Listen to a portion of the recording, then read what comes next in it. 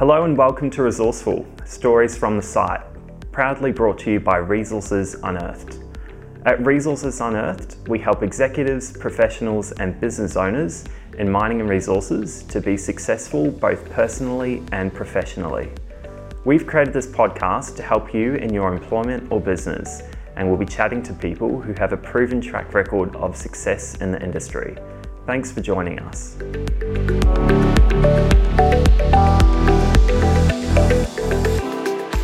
I'm James Marshall from Resources Unearthed, and welcome to today's episode of Resourceful. We've got something a little different lined up for you, as we're putting our very own Brett Cribb in the hot seat. An ex-mining engineer, Brett is the founder of Resources Unearthed, a director of Stratus Financial Group, and the host of this podcast. He started his career in Mount Isa and progressed quickly through the ranks to underground mine manager. After some time working in the field, Brett came to realise that his passion was in a different industry. With a keen interest in financial services, Brett took the leap and joined the financial planning community. In previous episodes, Brett has mentioned the hedgehog theory, and today he delves into greater detail as to what this means and how this can be applied to find a career path that will work for you.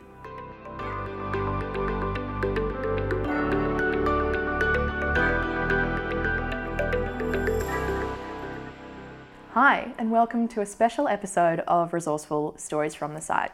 My name is Madeline Dagg, and I'm the marketing coordinator and a contributor here at Resources Unearthed. Now, you may notice I'm a little different to your normal host. Today marks our 10th episode of Resourceful, so to celebrate, Brett Cribb will be in the hot seat. Many of you will know Brett as the managing director and founder of Resources Unearthed and a director of Stratus Financial Group.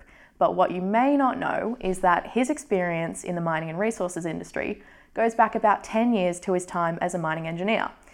Now, I could tell you more about his evolution from engineer to advisor, but I'm absolutely certain that I won't do it justice. So, we're about to explore some of Brett's most memorable stories from the site. So wherever you are, sit back, relax, and enjoy this episode of Resourceful.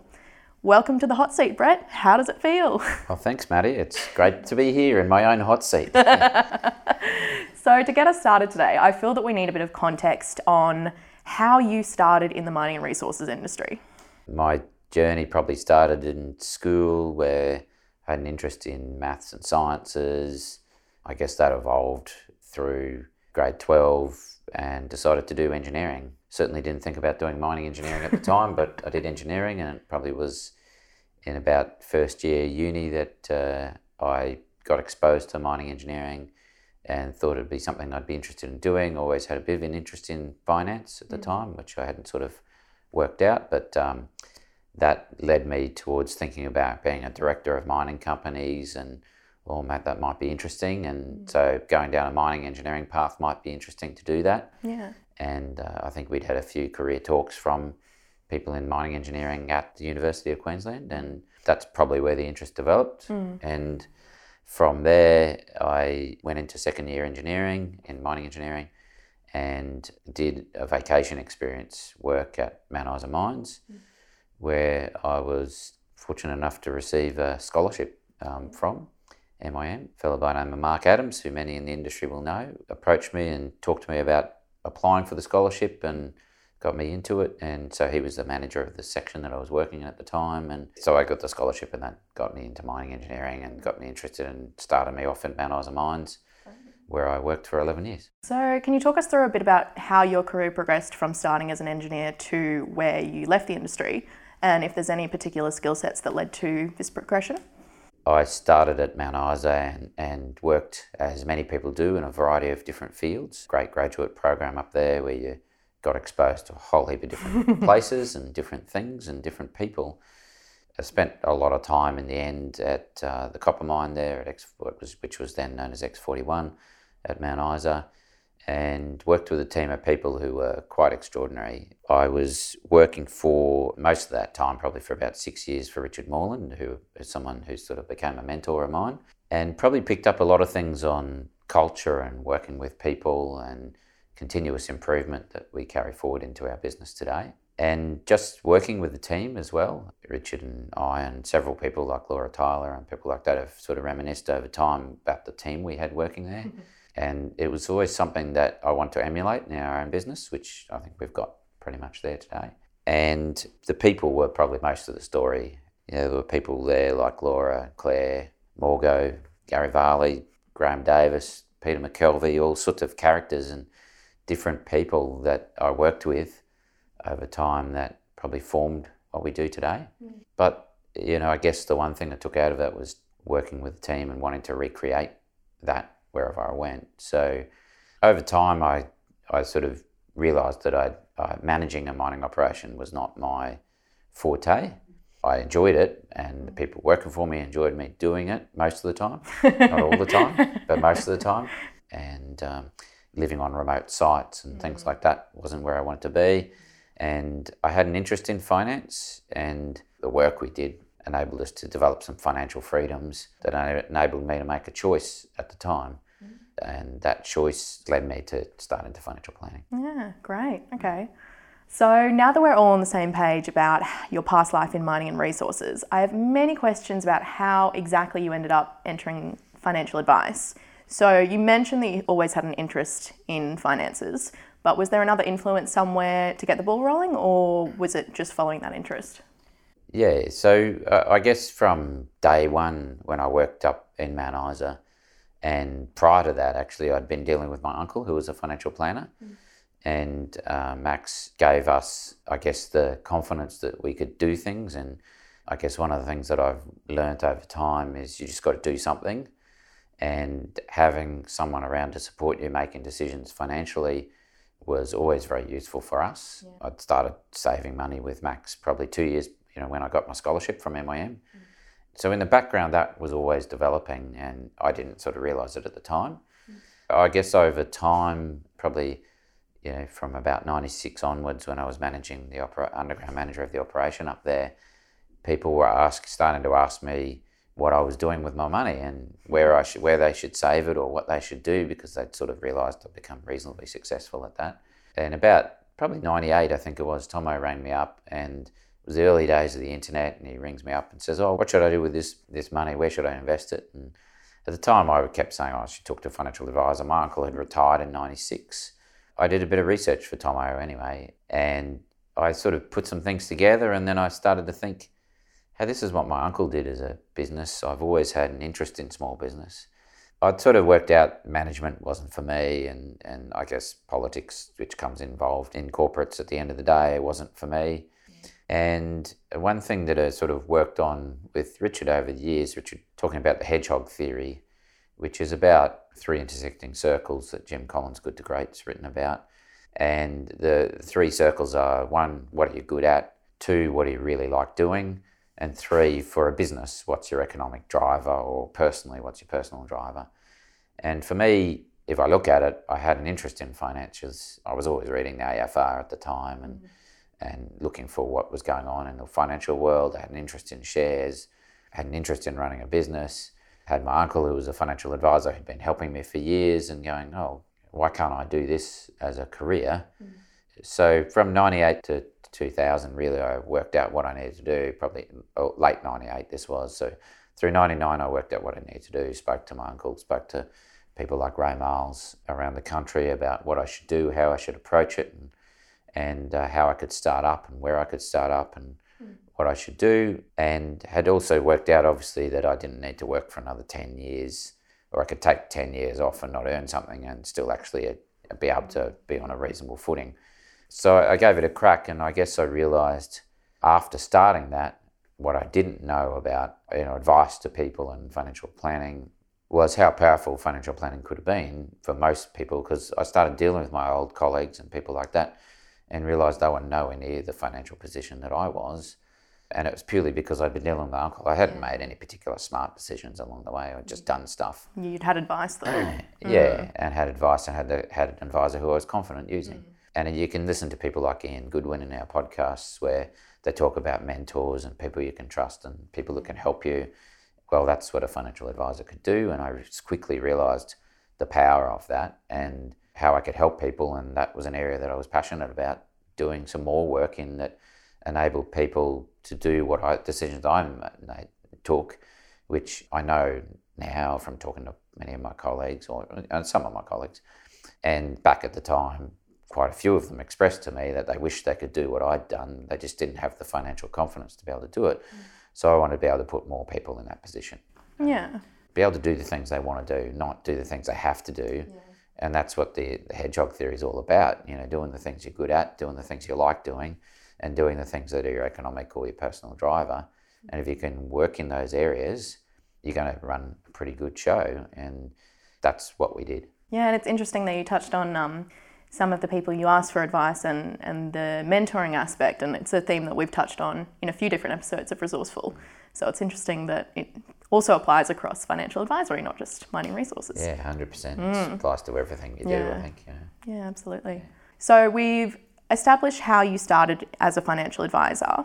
Can you briefly walk us through your journey from start to present and include how Resources Unearthed fits into that journey? Well, I started a business by myself with a group of 4 other firms in Brisbane here, and effectively tapped into their resources. So, what we talk about is get the people around you to help you and rely on people. And I don't try to do everything myself. So from day one, I effectively tapped into resources and paid for access to those resources to do the things that I don't like doing, don't want to do.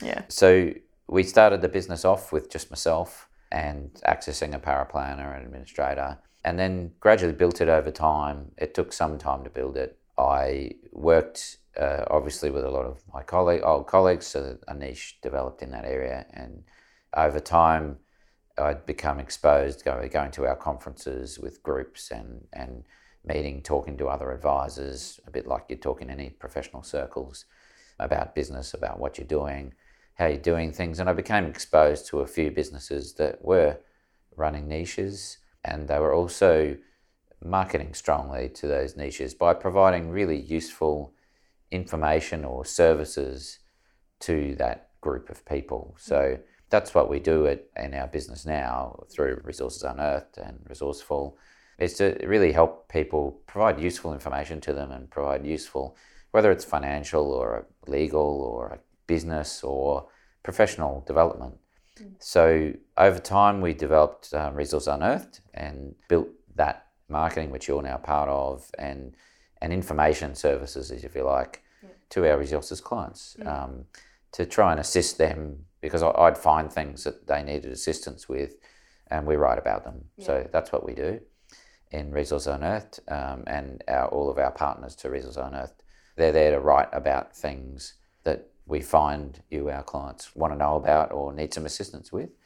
And Resourceful Podcast was about providing more of that information. So most people will know we don't talk about financial planning in our Resourceful Podcast because we're trying to provide you useful information to help with your careers, to help with your businesses, to help with your professional lives. And we've developed a really good group of people around us to assist with that. And I know many people in the industry who are willing to help. And like we continue to talk about in most businesses, there's always someone around willing to help you.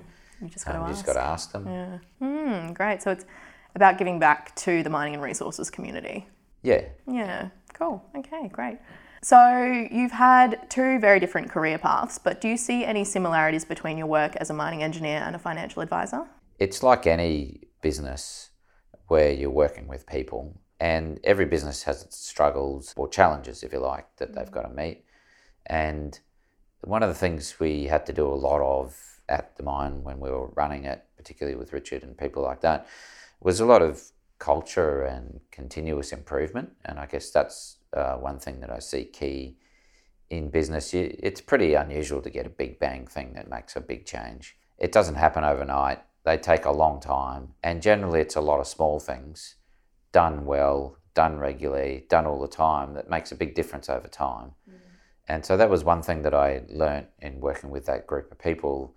If you look back on what we did at the time in that operation, we changed a lot of things over a long period of time. We improved the operation significantly by just making a lot of small changes along the way. Some might have been reasonable sized changes at the point in time, but there are a lot of small changes and a lot of improvements, and that's what they call Kaizen, I guess. And that's what we do in our business. So I don't think that part's any different.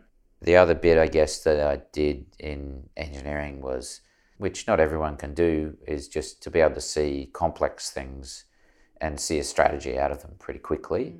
Doesn't mean to say you got all the answers, but you can see a strategy out of it. And a lot of that I got from working in that sort of environment. The other bit that I see nowadays that I think a lot of people can learn from is you can't get sidetracked by small things, and particularly costs. I don't see a lot, but we see enough of people who are so focused in engineering, I think, on the cost of something instead of what's the outcome you're trying to get to and what's the strategy and goal you're trying to get to. And if you're dealing with the right people, you don't have to worry about all that stuff. That'll look after itself.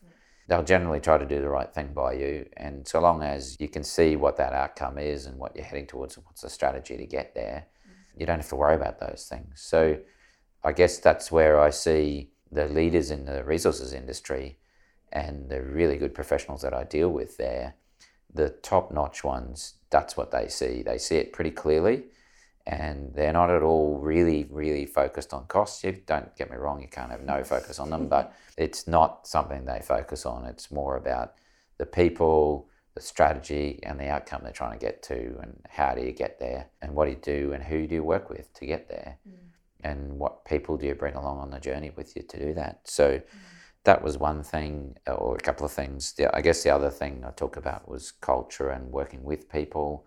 That's something we've always tried to do here, and I see great businesses do, is just involve our people and not restrain them.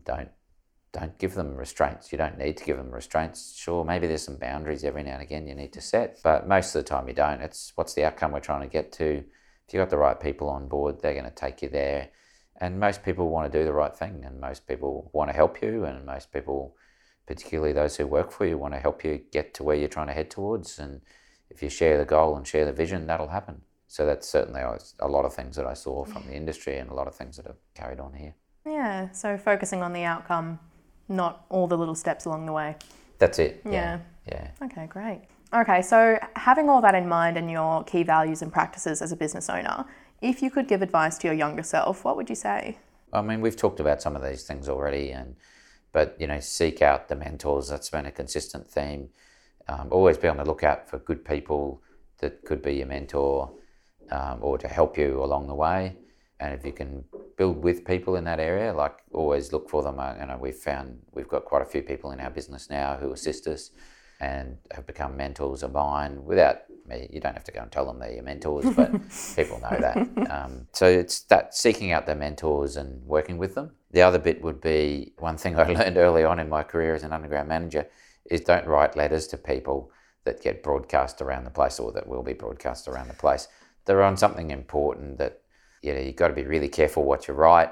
You're probably better off talking to them. I certainly remember an instance where that was done with all the right intentions, but it was a hot button and someone went right off the rails because of it. So be very careful what you write. Try to talk, even if it involves a lot of work to get out there and talk to a lot of people. You're probably better off doing it. If it's important to you, you're going to have to get out there and talk with people and get that message out by talking with them instead of sending a letter out or an email out or anything like that.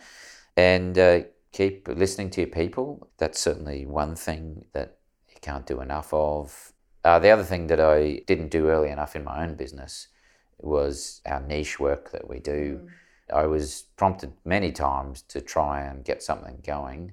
Obviously, I hadn't listened to my own advice about don't worry about what it costs. Sometimes if you've got a strategy about where you're heading to, spending $1,000 or $2,000 on something, just take a first step. Certainly one thing I did with Bolcor, who do pretty much all of our general outsourced marketing work. Early on, Scott Charlton, who's sort of been a career coach of ours in the financial planning business, had said to me many times, why don't you just get that thing written or get Wendy in to help you write it, whatever. And it was $500 at the time. And I'm going, I just don't know that I can afford this. If you got something in business, just give it a try. That $500, I should have spent it 5 years earlier. We'd have been another 5 years down the track of where we are now in our business, and would have taken things a lot earlier. It would have been a lot quicker to do what we've done. And certainly we spent the $500, and eventually after Scott twisted my arm, and within hours of doing that, it suddenly converted work that I'd been working on for 2 years. In the space of hours was done and completed in a format that I go, that's exactly what I was trying to do. And instead of outsourcing something to someone, I tried to do something that I'm not good at, that I don't really like doing, and you just go, oh, what am I doing? Yeah. What am I doing here? Yeah, exactly. So yeah, think about that hedgehog theory about what you're doing every day, and is it really something you want to do? You might be good at it, but is it really what you want to do? Or you might hate doing it, but you're good at it. So you've got to balance these things out. And it doesn't mean to say everything you do every day you're going to like and you're going to do it, but if it's a part of core of what you do and you're not doing things you like doing, or that you're not good at them, then get out of it, because you're just not going to, it's not going to succeed. And so to finish off today, what is your most memorable or funniest site story? Yeah, there's plenty of them, but probably the most memorable one that we have from my time at X41, and my mate Morgo will hate me saying this one, but everyone at the table at the time got a classic laugh out of it. And maybe I shouldn't go into the story too much, but effectively we were all sitting around the table at lunchtime, as you do on a mine site. The whole group of people were there together, and my mate Morgo is telling a story about dinner from the night before, and he was so passionate about it at the time, but everyone was just laughing their heads off because the steak of one of his kids had dropped on the floor, and then Janine, lovely Janine, just picks up the steak off Morgo's plate and puts it on one of his kids' plates, and Morgo's lost it, and everyone is just laughing their head off at Morgo for losing it over this steak. But yeah, the things you have at a mine site, and the funny, memorable moments, the people and the culture, and how you can get along and build great friendships, and pretty much all those people are great friends of mine today, and really enjoy doing stuff together. So it's good. Yeah. Great. Well, thanks for being in the hot seat today, Brett, and for giving our listeners some insight into your life as a mining engineer turned financial advisor, as well as some history behind your business and Resources Unearthed. For those listening, if you'd like to speak with Brett, you're more than welcome to connect with him on LinkedIn, and you'll see that profile link on our podcast series page. If you have any questions about financial advice or services that Brett offers as an advisor, I'd also encourage you to visit resourcesunearthed.com.au, where we have a number of free resources that are geared towards the mining and resources industry. And of course, you're more than welcome to contact us here at RU. Thanks, and we'll see you next time.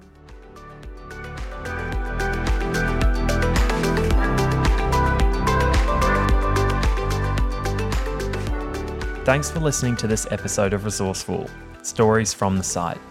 We'll be back in a month with more tips and insight from our other industry leaders. We'd love to connect with you.